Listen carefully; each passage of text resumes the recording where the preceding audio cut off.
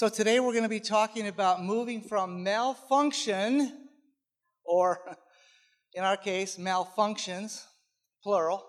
We had plenty of them. From malfunctions to miracles. Does that sound good?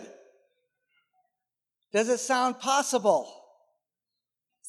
It is absolutely possible.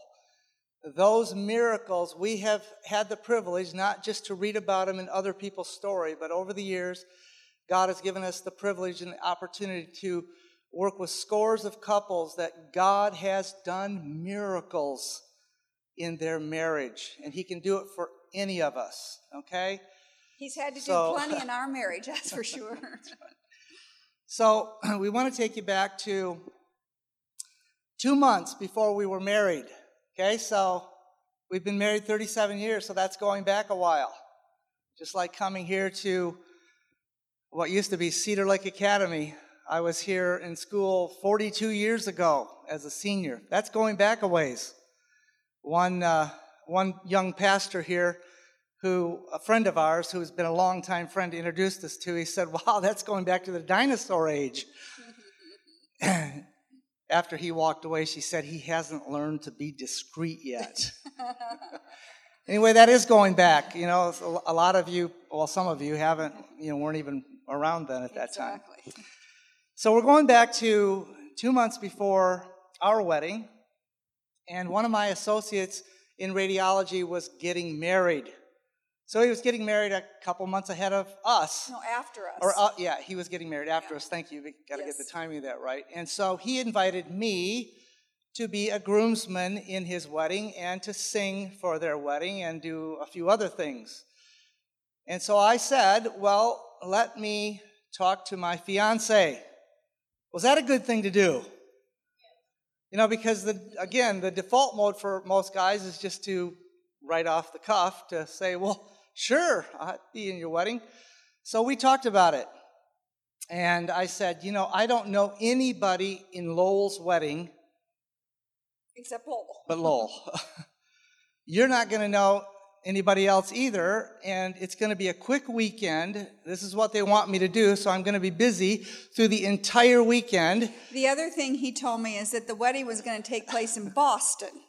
Okay, so we were living in Illinois, so you all know that Boston's a bit of a distance from Illinois, so that's okay, it's just a quick weekend, right? And we're all excited about our upcoming wedding, so we're thinking about all the people who are coming in to help us out. So sure, he said, yeah, I'll go, I'll be happy to be a groomsman and sing and whatever else I can do to help.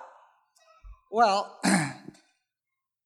as we talked about it, both of us have come from the background where our mothers, particularly, were very good savers financially, which proved to be a blessing. And finances has never been an issue for us in marriage like it is for many people, which has been another blessing.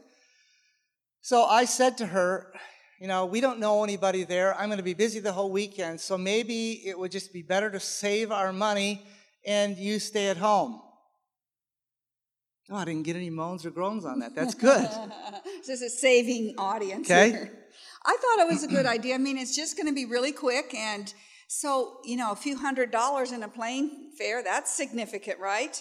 So anyway, I said, yeah, I think that's all right. And I figured there'd be plenty for me to do at home, getting everything set up, because we were going to be newlyweds. And I'm sure there's a lot of things that could still be put around the house where they needed to find a permanent spot. So we agreed to that. That was great for both of our mentality for saving. And then as things unfolded, it turned into a longer weekend. So in order to get there in time for the rehearsal, he had to leave on Thursday instead of Friday. And instead of the wedding being on Sunday morning, it was on Sunday evening. Therefore, he couldn't come home till Monday. So the short weekend turned out to be 5 days. And that was okay because now the ticket's bought and, I can work Thursday and Friday and Monday. So I'm still only home 2 days by myself. And it was still okay. And I can remember that was the last conversation we had after we booked the ticket. And now it's Thursday morning and we are driving to O'Hare Airport. This is a long time ago when you could actually go all the way to the door of the airplane. Many of you are old enough to remember that, right? You actually go. And so I am thinking, he's driving, of course. I'm going to drop him off, but he's driving himself there. And I am thinking as we're coming into the airport that we're going to go into short-term parking so that I can go into the airport with him and go all the way to the gate. And because we're so in love, we're going to sit together until he has to get on that plane. This is where the malfunctions begin. I was totally unaware of this malfunction at the time. But as I drove up, being the efficient person that I was and try to be, although my efficiency has turned more towards gospel efficiency, not just my efficiency. But I pulled up and I went right past short-term parking and ended up in front of ticketing. And I immediately got out of the car, got my suitcase out. And I'm sitting in the seat. I guess I get out here, right? So I got out of the car. And he said, I love you. He gave me a kiss and walked through the door. And that was the end. That was it. So I never knew I did a malfunction on that until later as the story unfolds. But I flew off to Boston, and my dear wife went to work, and you were. I couldn't wait to get home because, this is a long time ago. There was probably not a thought of a cell phone back in that day. There were no cell phones. And they were tracking devices in the military, I think, at that time. We should have tuned into the military then. But anyway, so I was looking forward to going home and waiting in the evening because I wanted to hear, how things were going. He got there, where he's staying, who he's staying with, how things are rolling out. And all evening, the phone never rang. So it's Friday morning, and I'm going to work, and I'm starting to feel a little bit bad because I didn't hear from him, and I thought, like every good wife does, we put the best construction on, don't we? At the beginning. I want to put that little phrase at the beginning. Hey, that's a very important little phrase, at the beginning. So I'm thinking, my husband, he is reserved, and he's a little bit shy and doesn't like to inconvenience people, so he doesn't know these people. He probably doesn't even know where their phone is. He's probably a little bit shy or hesitant to ask if he can borrow the phone because not only did they not have cell phones, but if you made long distance calls in those days, you had to pay for it. It showed up on your bill, right? And so anyway, I had all these great reasons. And they were actually pretty close, too, on those reasons. Right. So Friday I worked all day, and I'm thinking all day what he's doing, right? I'm envisioning, he's meeting up with his friend. They're getting ready to do the rehearsal. All these, pre-wedding. We had just been married 2 months before. I know all the things that happened before the wedding. And I'm envisioning all these things rolling out on Friday. And I can't wait to get home so that he will call me and tell me all about what's going on. Okay, so the next malfunction. All those things that she said were true. I mean, I am much more reserved, which people sometimes have a hard time believing that because, so you're up front talking to people, but I can tell you that that's not my favorite place to be. But I am more reserved, and it was difficult. And I didn't know where their phone was, and it is a place, it's in the days where phones were on walls, connected. No privacy. Or on tabletops. Or on tabletops, okay? But just to get this over with, okay? Get right to it, babes. I never called her the whole time I was gone. That's what I thought. Because... That's terrible. Okay, he just jumped right into it. So it is Monday. My thoughts had changed from all of these reasons why he didn't communicate and why he didn't call me to I wonder what's going on at this wedding, right? 5 days, we've been married 2 months, and I haven't heard a word. 4 nights. Thursday, Friday, Four Saturday, nights. Sunday, Monday. Yeah, 5 days, 4 nights. Okay. We're both right, honey. I'm just trying to make it sound a little bit less. Anyway, my mind wasn't in the best frame of thinking. That's true. So I am driving to O'Hare to pick him up, and I have two choices. I can drive into short-term parking and go in, and I can see that plane come up to the jetway, and I can, be the first one he sees when he gets off the plane. Or I could bypass that exit, and I could just drive up to baggage claim or arrivals, and I can just sit in the car and wait till he shows up. So, two choices. I knew both of them very clearly. There was a part of me that wanted to be at the gate because I loved him and I missed him. There was a part of me that wanted to punish me. You want to take it from here? Go ahead.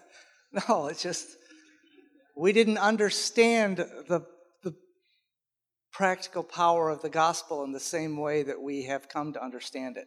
So he found me at baggage claim. And what was so amazing about that is, I'm sitting there waiting and watching people come out. They're looking around for who's there to pick them up. And I see him come out. And he is as happy as he can be. And I was very happy to see him, partly. She just didn't let me know that. I was completely happy to see her.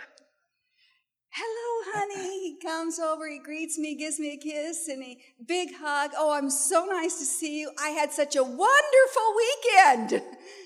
And that was not the good thing to say at that point. And he gets in the car, of course, in the driver's seat, and he is just communicating. Remember I told you he's a good communicator? He is talking halfway back to the hospital, because we still have a half a day to put in. He's talking almost, all the way back. He says about this and that and the other thing. And it's like, the more he talked, the more upset I got. Because I have spent 5 days, 4 nights in agony waiting for him to call me, going from giving him good excuses, good outs, to wondering all kind of things. Like, I wonder who was his partner to, be in the wedding. Remember, we had just been married, right? We had our bridesmaids and our groomsmen. We had them paired up, and they didn't know each other before the wedding. So he didn't know this girl. And I could envision exactly what she looked like. I mean, that's what our mind does. And then my mind, my thoughts were totally getting out of control. So we are major malfunction. And I do want to say that what I did, or better yet, what I didn't do, was horrible, okay?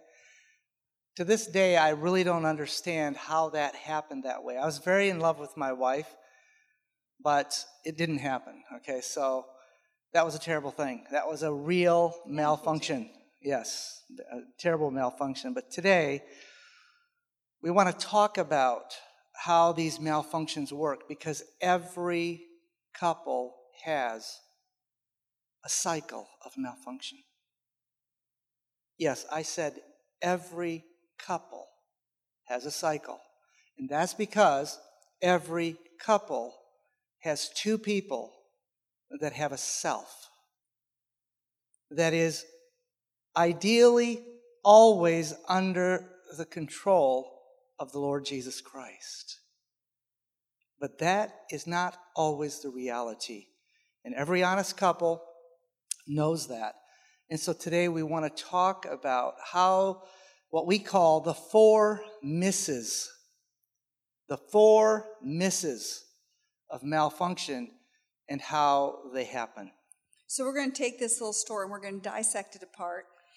None of you have probably ever had such a traumatic experience in the same way we did, but you've all had traumatic experiences where you've had conflict and pain and hurt, anger, as my husband said, punishment or whatever.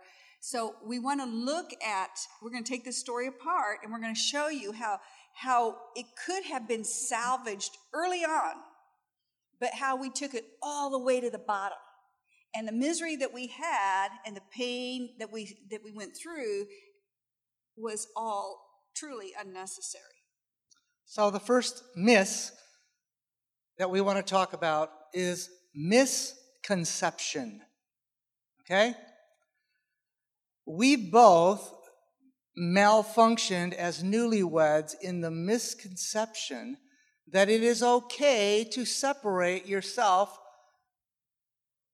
from your wife, your husband, when it doesn't need to happen. Okay? We made this misconception. I wish that many times that I could have gone and redone that, because the $350 or whatever it was would have been well spent to have my wife with me. That was a misconception that we both had. Mm-hmm. So we didn't blame each other for that. That's right. And another misconception, very closely aligned to that one, is that now we're married, right? You think the devil just rolls over and plays dead? Oh, they're married now, so I don't have to worry about trying to do anything to separate them in the line of using other people. No, he doesn't. He actually is more intent to try to attack and destroy the relationship between a husband and wife. So that was another misconception, that there are not the temptations for a man or a woman, but I'm speaking in the context of a man, to leave his wife, to go away. Like he just doesn't get married and all of a sudden he has blinders. He doesn't see any other females around. He's only thinking of one. No, he still has eyes and he still has the mind of a male, and the devil wants to use those two in combination to take him a different path. So that was another misconception we never talked about. We made assumptions, right? Assumptions are deadly. So then there's the misconception of me. I'm having a great time at the wedding, unfortunately. Okay? Well, it's okay to have a great time. No, I know, but we'll talk about that in the next miss, okay? But I'm there, and am I thinking about my wife? Yes, I am happy to tell you that. I am thinking about my wife. Thank you. And I love my wife, but I'm not communicating any of that to her. And I'm expecting, when I walk out of that baggage claim door and I see my wife sitting in our car, I am just delighted to see her. Okay? You think, well, that's good. Yeah, it is. But that's part of the cluelessness of men. Okay? And I know that I'm not going to offend anybody here, because you know exactly what I mean. Things can go right over our head, not like they used to for me, but this was right over my head. It's like she's going to be just as happy to see me, and I'm not processing the fact that I haven't called her. Is that going to make a difference for her? I'm expecting to get in that car, unwind my story, and have her just so excited about it. Mm-hmm. That's a misconception. Mm-hmm. She is in a different world right now, okay? Another misconception happened because of assumptions and not communicating. That was a misconception that he thinks like I do. In other words, driving to the airport on Thursday morning, we should have talked about, before we ever got to the airport, am I going to go in with him? Or, how does he want it to roll out? It was like all of a sudden we're at the airport and now a decision's made, but there's been no communication about it.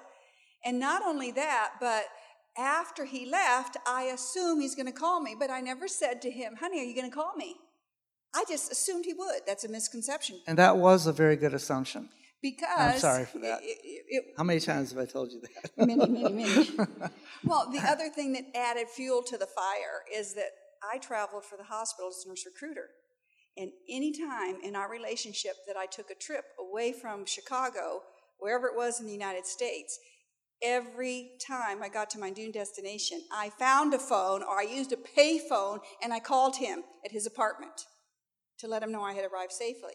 So I assumed, I never communicated, are you going to call me? I never asked the question. I just knew he would, because that's how I had done it. That's a big misconception.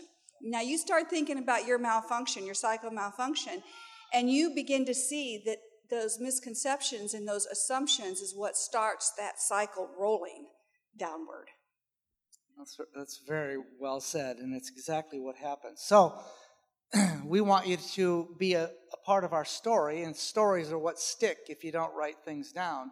But we also want you to allow the Holy Spirit to remind you of your story right now, what you're going through, okay? What your cycle looks like, what creates your misconceptions, because that will make practical, meaningful difference in your lives, okay?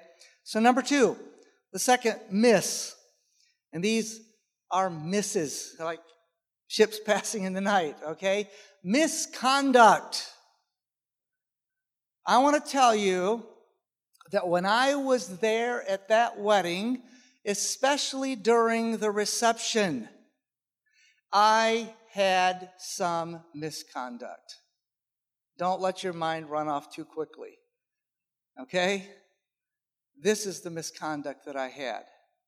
In my previous experience as a single man, now I've only been married 2 months. In my previous experience, I used to be quite flirtatious.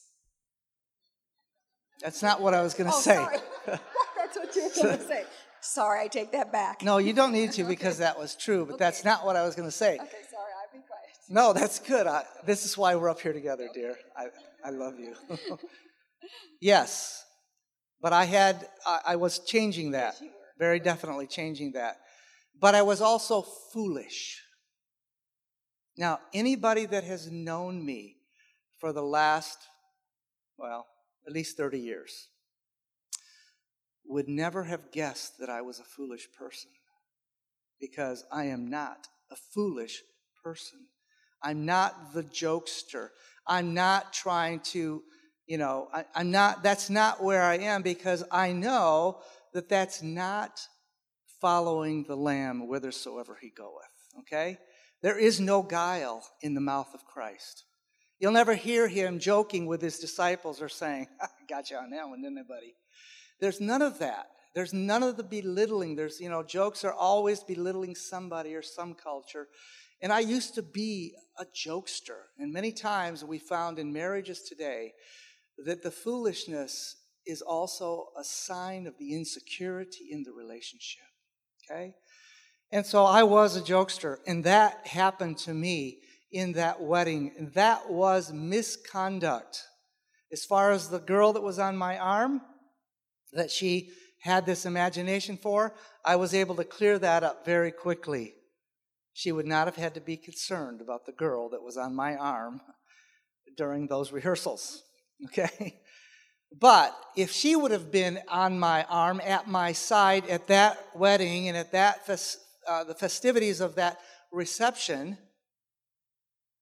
I would have had different conduct, if for no better motivation than my wife being with me, okay? That was misconduct, okay? Part of it was that they didn't have the kind of wedding and wedding reception that we had. I had no idea what was going to happen, but our wedding and our wedding reception, we tried to have it focused, and I think did fairly well, spiritual all the way through to the very end. Their wedding part was spiritual, their reception was not at all. And I got sucked into it. Who am I blaming? Me. But if she had been with me, that misconduct would not have happened in that way. That's right. Oh, I'm sorry you weren't with me. Yeah, me too. Another misconduct, which was obvious, he never called me, okay? So we can, that one falls into all the categories. That's a big one. But I also had misconduct. As I said earlier, I put on when it first happened, I put good construction on it, right? And I loved him, I trusted him, everything was good. But as the weekend rolled on, and as my thoughts started to look at other potential scenarios, of which I've expressed here, my negative thoughts started to supersede the positive thoughts. And any time we let our emotions and our thoughts go ahead of what we know to be as reality, we create a picture that's not reality, but that is very destructive. And that's what was happening to me. That's why on the way to the airport, I was struggling, because there was a part of me that wanted to go in and be with him because I loved and I missed him terribly. And there was another part of me that I was so angry and so upset and so hurt that I was going to give him his same medicine. He drops himself off, I'll just pick him up. And that's often the way a wife responds, through the process of our thoughts that are not under the control of Christ, the emotions that follow it, that strengthen those thoughts, that strengthen those emotions, that strengthen those thoughts, to where when he greeted me, I was, okay, he didn't know I was cold at first, but as we're driving down the interstate back toward work, it wasn't very long before he could say, something is not right with her. Because now she's not only, looking at me and interested in my story, but now she's turning her back to me, and I can see steam coming off of her. Now, he didn't really see the steam, but you don't know what I mean. That's a figurative picture. It was undoubtedly, in the 37 years of our marriage, it was the most visible body language I'd ever seen.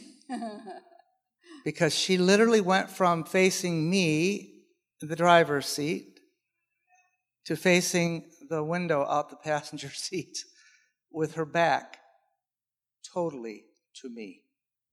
Is that body language? Yeah, Is that communication? Nonverbal communication, but communication nonetheless. So the third miss is miscommunication.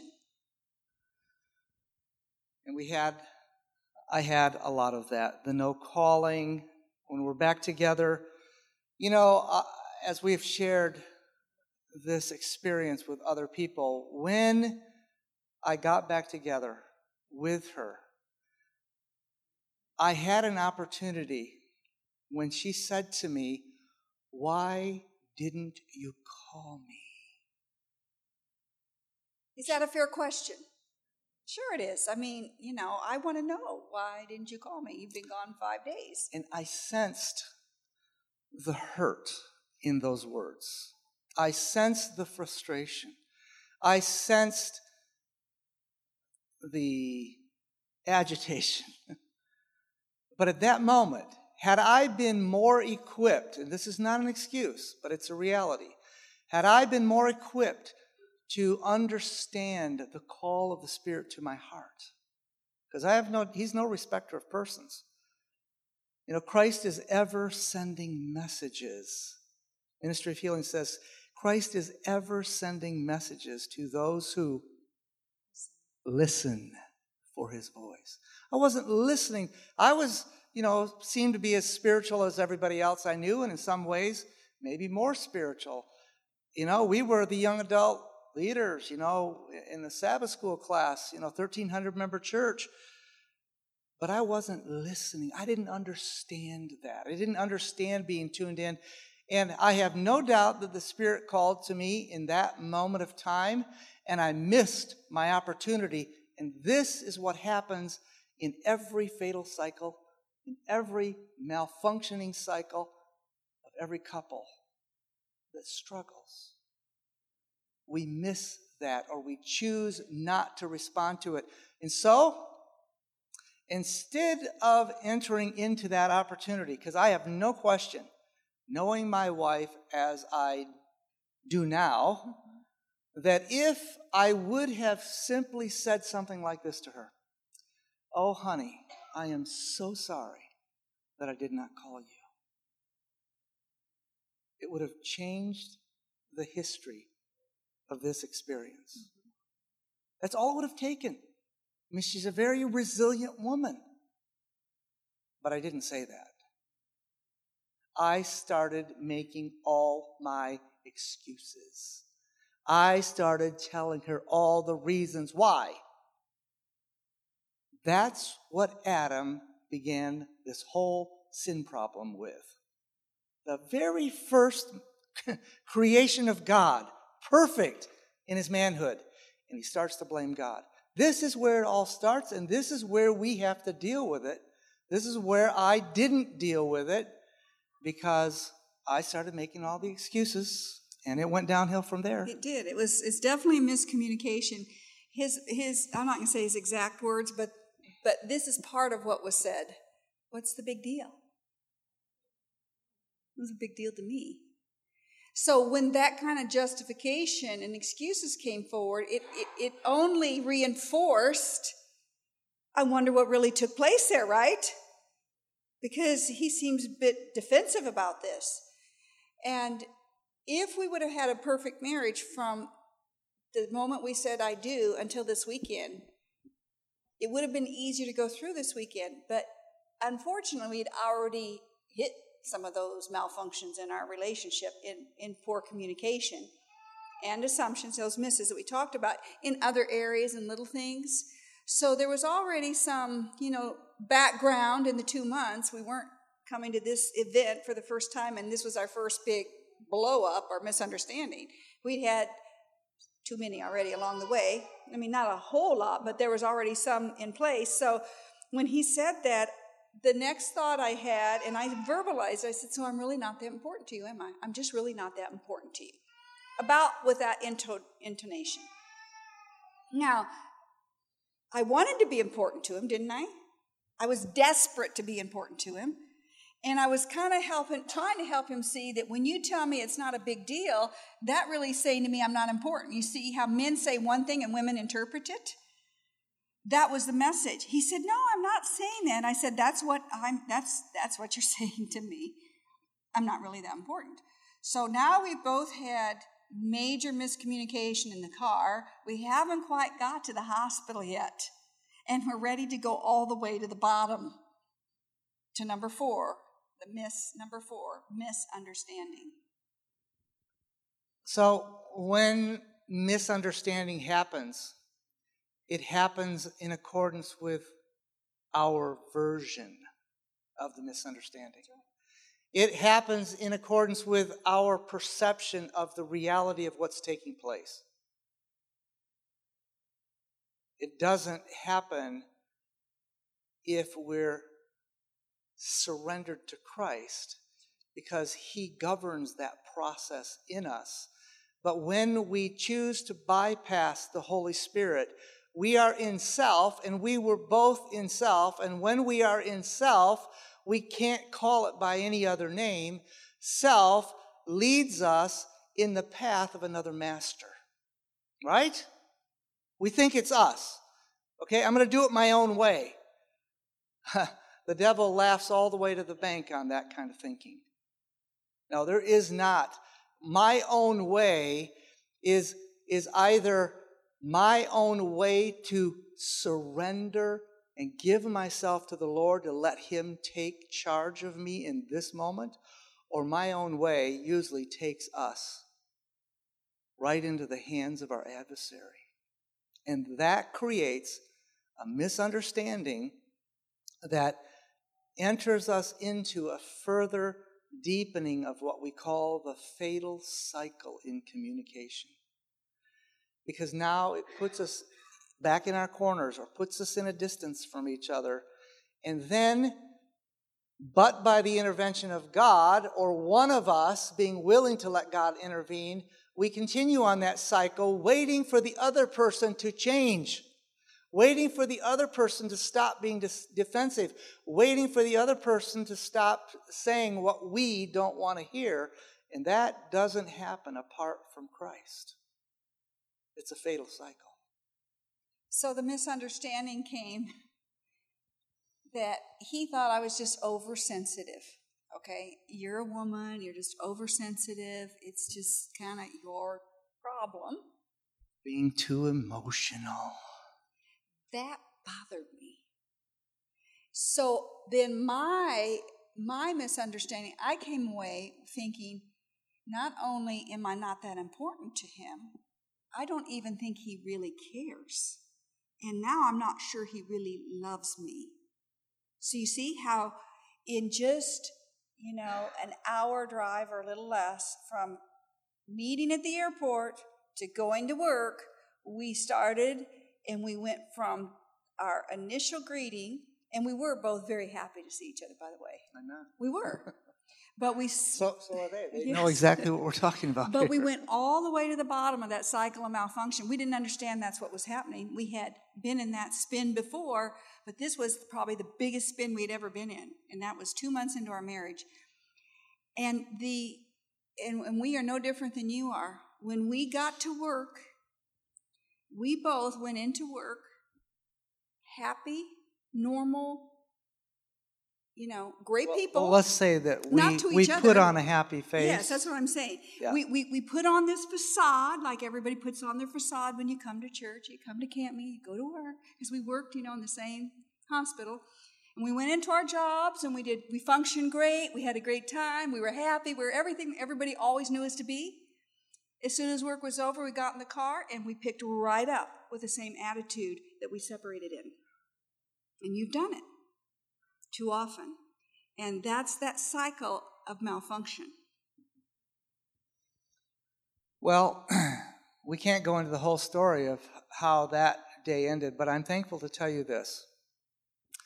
In our marriage and in our malfunctions and the cycles that we have come to identify in our marriage, they don't go for days and weeks and months. We know families today. In fact, at one of our retreats, we were sharing this message, and a lady came to us afterwards, and she said, I am so thankful that you just shared this message and the 4 misses, and what we're going to share with you now is the solution. Because she said, my husband and I, right here in the middle of this retreat, are ready to go into our cycle of malfunction. And it may last 3 months. Our children see us living under the same roof. They see us come into church, like my wife said, fighting all the way to church, and happy Sabbath, brother. Isn't it a beautiful day? You know what that does to children? Children's hearts are so sensitive to hypocrisy that they don't even know the name for it, but they know something's wrong. And this lady said, will you meet with us? And we ended up meeting with them, and the Lord did one of his miracles through the power, the life-changing power of the gospel of Jesus Christ. They did not go into malfunction. And we have seen what God has done for that family. We do not have to live in our malfunctions. We do not have to say, well, that's just our cycle. That's just the way it is for us. We've lived that way for one couple that came to us. They had been married over 50 years. And they said, we want to break this cycle. Will you give us help? That's 50 years. And they were very prominent people in the church that looked good in everything they did in their leadership. So don't be afraid to admit that you've got a cycle of malfunction. And we're going to talk about how God wants to take us out of that cycle. 1 Corinthians 7:3 tells us very simply, the husband needs to render due benevolence unto the wife. Now that's a little bit wordy, okay? Due benevolence. Well, let's put that in very simple and practical terms. What that's talking about, men, is that God is asking us to be the first to step forward to break the cycle by manifesting kindness to our wife. Kindness that would be so obvious to give to any other transaction, interaction, and relationship that you have on the earth, but that does not come natural sometimes in marriage. And what God is saying, that he would rather have us give love than hold out and exact love or extract love. Because one of the things that happens for us as men is if we don't feel respected, if we don't feel affirmed, if we don't feel like our wife is giving us the honor due to us, we can withhold the very thing that means the most to them, and that is withhold our love. This verse simply says to us as men, and sometimes it's the other way around, but I'm speaking in general terms. Sometimes it reverses. But don't wait for love. Don't exact love. Give love and watch what happens when you begin to do that. And the verse continues and it says, and likewise also the wife unto the husband. So both are accountable, aren't they? The husband and the wife. Do benevolence. Do benevolence. Look for ways to promote the happiness between the two of you. If we would have done that one verse, if we would have acted upon that principle that day, we could have had a very pleasant hour ride back to the hospital. And we wouldn't have had to go through a lot of pain and sorrow and agony and heartache and frustration and everything else, because we would have acted by faith, not by feeling, on the Word of God. So it's really for both of us. It's nice if the husband will take and step up to that. But hey, if he doesn't, that doesn't leave the wife excused, because it says, and likewise also wife to the husband. So one of us has to step forward, and many times it's him, and sometimes it's me, or many times it's me, and sometimes it's him. Whatever your dynamic is, don't be afraid to be the first to step forward. Don't wait on the other person, because sometimes waiting on that other person only causes the cycle to deepen and deepen, because the thoughts and feelings, they just don't go away in our waiting process. They continue to recycle through our minds. So if you're taking notes, number one is that we need to be willing to identify our pattern of malfunction, our cycle of malfunction. Every marriage has one.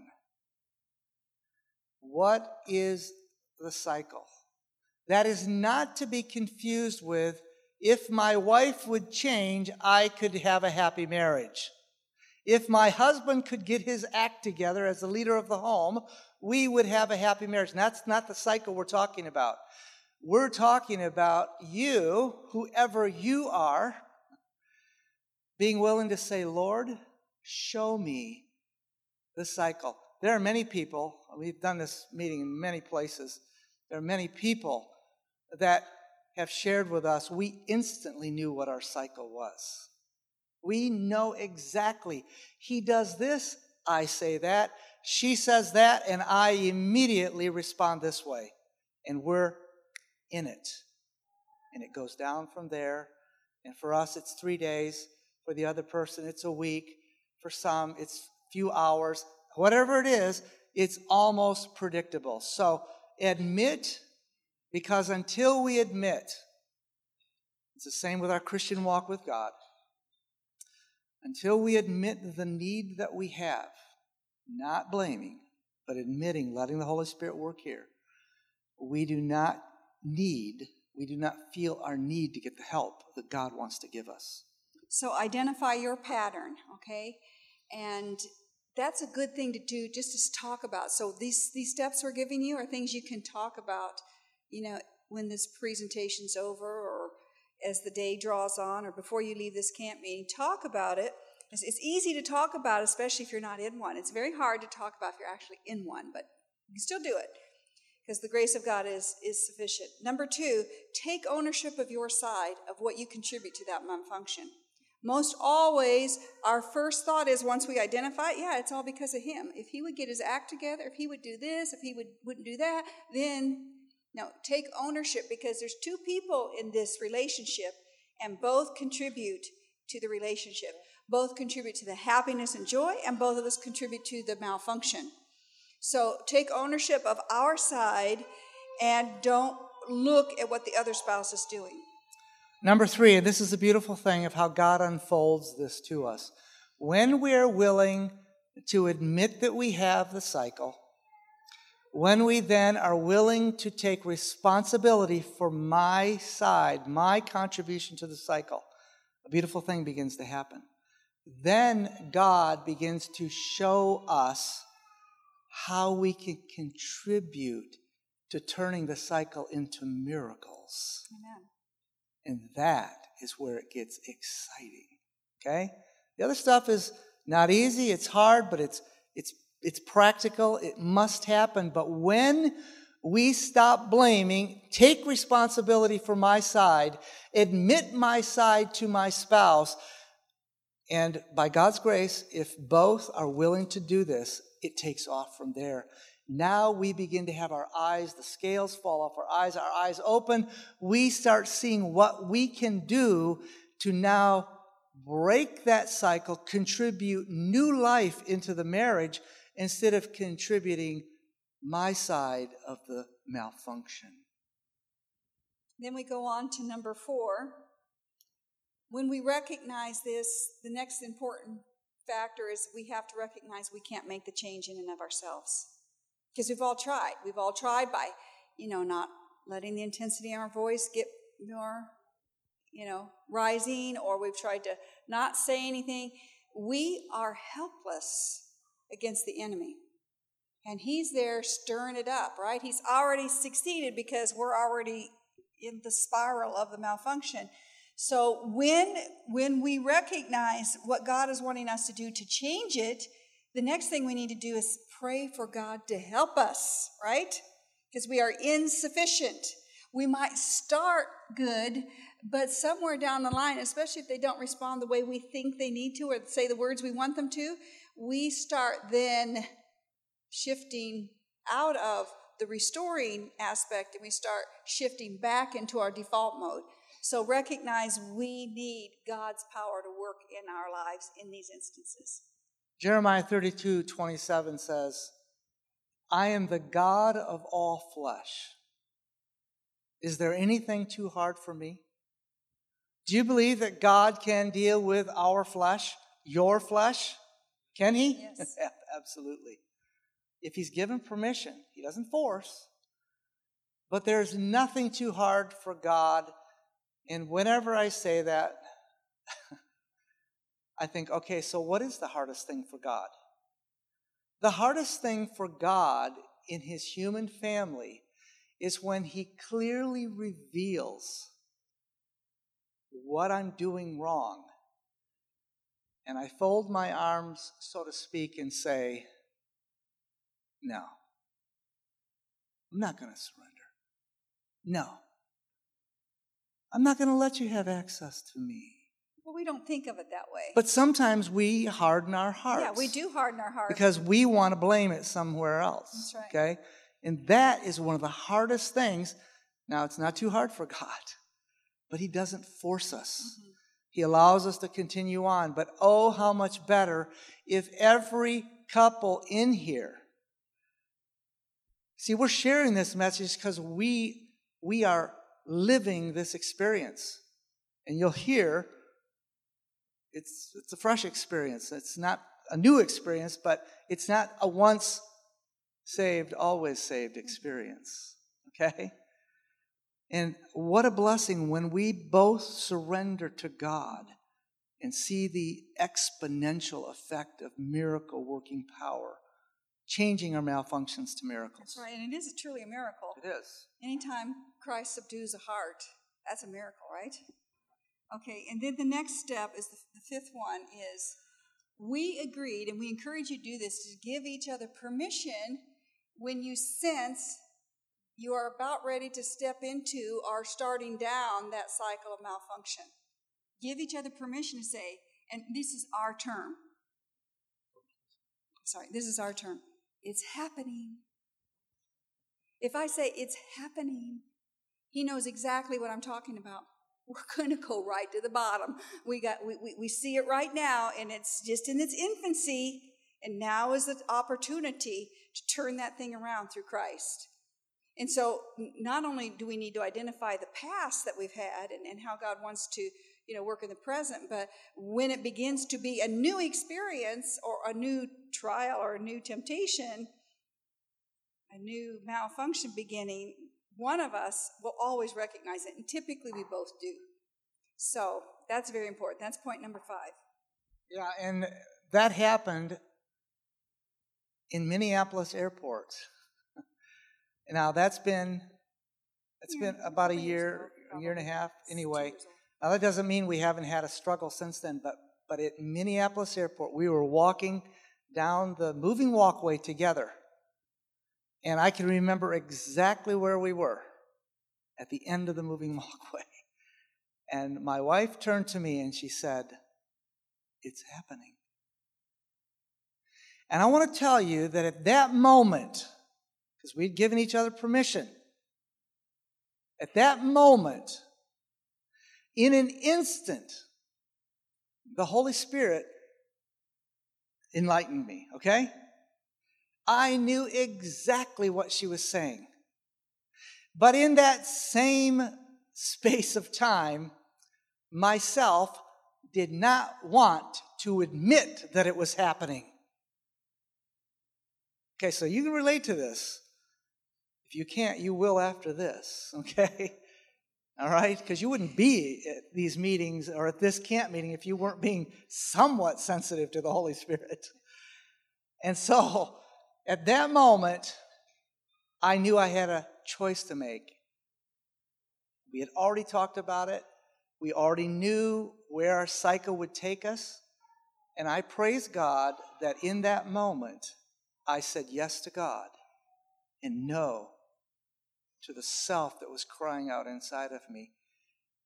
We spent the next flight, it was a connecting flight in Minneapolis, on our way to Family retreat to share the practical gospel. All the way, almost the entire flight, that leg of the flight, we talked about the life-changing, miracle-working power, because we know what it means when it happens and when we respond, and we know what it means when we say, I'm going to do it my way this time. And usually it starts out with something really small, right? But something really small, because it bugs both of us, we can take something small and make something really big out of it. And so, praise the Lord, it didn't have to go there. And what was really small is, do we eat in Minneapolis or are we going to eat at the destination point? Now, is that small? It is. But here's why. Because we didn't communicate, right? I made the first misconception. I assumed that because my husband and we like to space our meals apart, that Minneapolis was too soon to eat, so we would eat at our final destination. See, it starts right back with the misconception. And he assumed we always eat at our connection point, so we're going to eat there. And by this time, we had passed all of the possible eateries. We are at the furthest end of the airport from anything that we could get. We are now needing to get on that plane in less than 5 minutes. And it's happening. It's happening. So that's how small and insignificant those things are that set it in motion. That's very vulnerable, but it's very honest. And you know, it's taught us a lesson. We can't just assume anything. We need to communicate about everything. So point number 6, pray specifically about your cycle of malfunction. Pray specifically, Lord, we see it, and it looks like this in our marriage, but Lord, we want you to redeem us from this and help us to tune into that still small voice. Help us to tune into you. Help us to tune into our love for each other. And through prayer, the power of prayer, the Lord says you have not because you ask not. Ask and receive. So we need to ask the Lord. We need that kind of help. We are like little babies down here. We need a lot of help. One of the things that we have come to love and appreciate in our marriage is praying together out loud. Every evening before we go to sleep, we pray together out loud, and it has proven to be such a blessing. Because you get to hear the heart. Yes, we still have our private prayers, our secret prayers that the soul needs those, but we pray together. We make time to pray together, and it has been such a blessing because now as we pray, we're praying for each other, not on each other, if you understand the two different words, pray on, pray for. And we're praying for the upbuilding of our marriage, for the faithfulness of our marriage, and it's an encouragement to pray those prayers out loud. And the seventh step is if you fail, and we have failed, you don't give up and say it's not going to work. You get back up, and you are more determined through prayer and in love with one another, that we're going to do it differently. We're going to do it God's way next time. So please never give up. Get up on your feet just like you do with your toddler when they're learning to walk and they fall over. You don't kick them and say, well, you're never going to learn this. No, you pick them up, you dust their knees off, you give them a big hug and kiss, you give them a big hug and kiss and say, honey, we're going to get through this. We can learn to walk by faith. We can learn to walk and be the couples God would have us be. I know. In Luke 18 and verse 27, the words of Jesus, the things which are impossible with men are possible with God. You believe it? It is possible. In closing, I'm going to sing a song for you entitled Forever Friends. Listen to the words. We want this for you as well. Yeah, we want to be forever friends, right?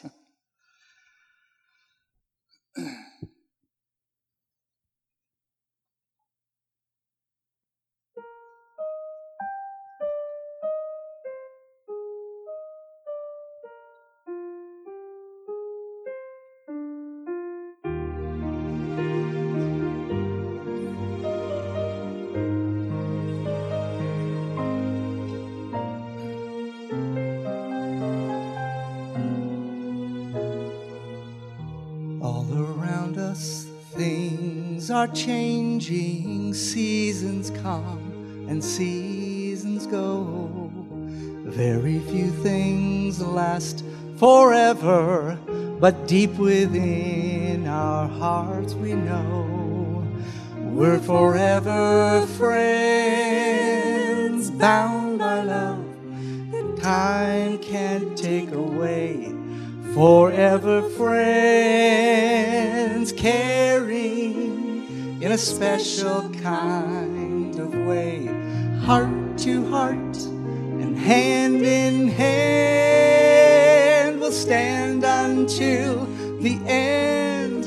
Love's forever when we're forever friends.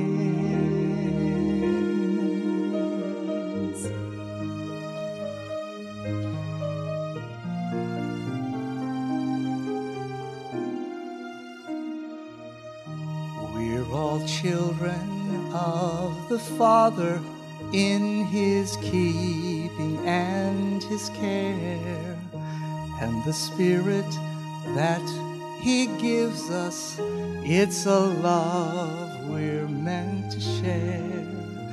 We're forever friends, bound by love that time can't take away. Forever friends, caring in a special kind of way. Heart to heart and hand in hand, we'll stand until the end. Love's forever when we're forever friends.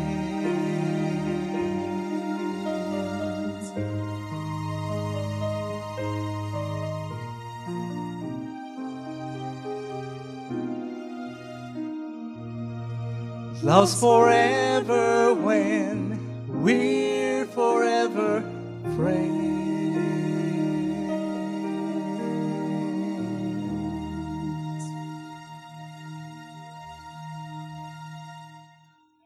So we want to close with prayer, and then we have our drawing and the questions immediately after. So bow your heads where you are able. Father in heaven, we are so thankful that you created marriage. We're so thankful that you created companionship in that marriage, and to experience the beauty of love, a selfless love to be expressed to another person, and through that love, through to other people. So Lord, today we pray that you will help each one of us to cooperate with your never-ending, never-failing love, to work in our hearts, that we can make our marriages through your power all that you want them to be.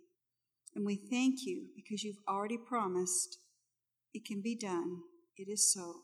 In Jesus' name, amen. Okay, so we've got our names in the box coming down. Thank you. Here, I'll hold it and you can draw this time.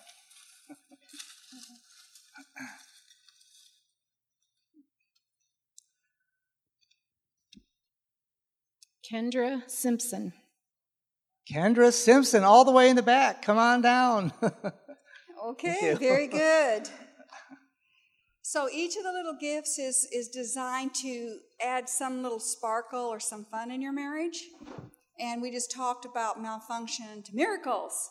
So you can put a special photo of you and your hubby.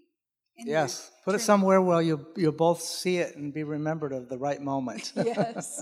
Visual reminders are helpful, aren't they? Okay. Are there any questions? Were there any questions put in from yesterday? Wow, no questions. No questions.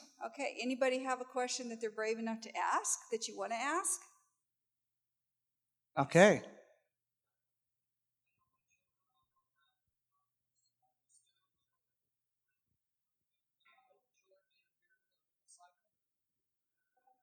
Okay, so he's talking about children.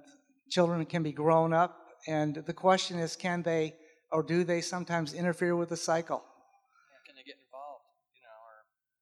So, in other words, can they sometimes aid in creating a cycle of malfunction? Right. Well, yes, they can. Okay, it's interesting. We don't obviously know your situation, but I can tell you that statistically, we're living in a time when the baby boomer generation is taking on a housing situation where more young people in their 20s and 30s are now living at home than at any time since they've been keeping records.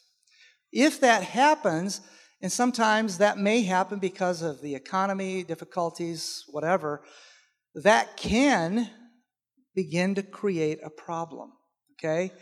It can create a problem if there's discontent rather than appreciation, or there can be appreciation from the young people, but, they're at least one of them, if it's a married couple coming back in, which there's a lot more of that today, they still want to have their independence, and sometimes that's at the expense of, the way life is meant to run in your home.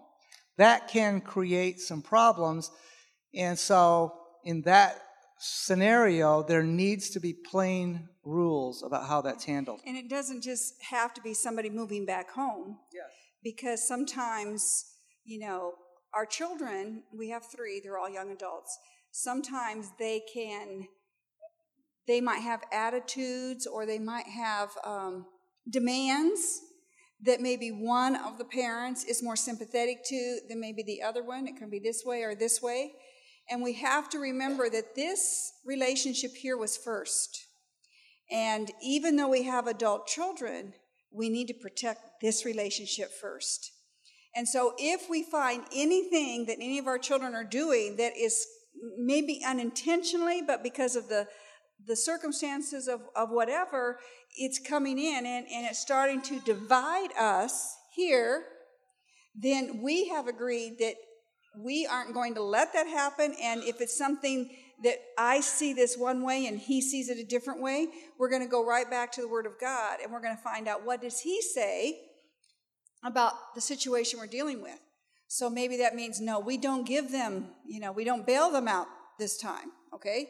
We're not going to give them money. This is a big thing that we see. The children aren't even living at home, but one of the parents wants to keep funneling some funds to not see their young people sink, and the other one says, wait a minute, this is taking away from our life together. It's destabilizing us for our future. And so that's just a simple example. So what's important is this relationship is first. And anything or anyone who wants to come in between this, it needs to be recognized, not because it's malicious or intentional, but because we have agreed that we're going to stand united And we will work through the situation through principles out of God's Word to try to handle it in Christ-like manner. To bring not only the restore and the blessing here in this relationship, but not to alienate our young people as well. That's a very good question. I'd like to take that question, even though it wasn't asked. Were you going to put your hand was there up? another? Yeah, because we go don't ahead. have a lot of time. Because we have. Go ahead.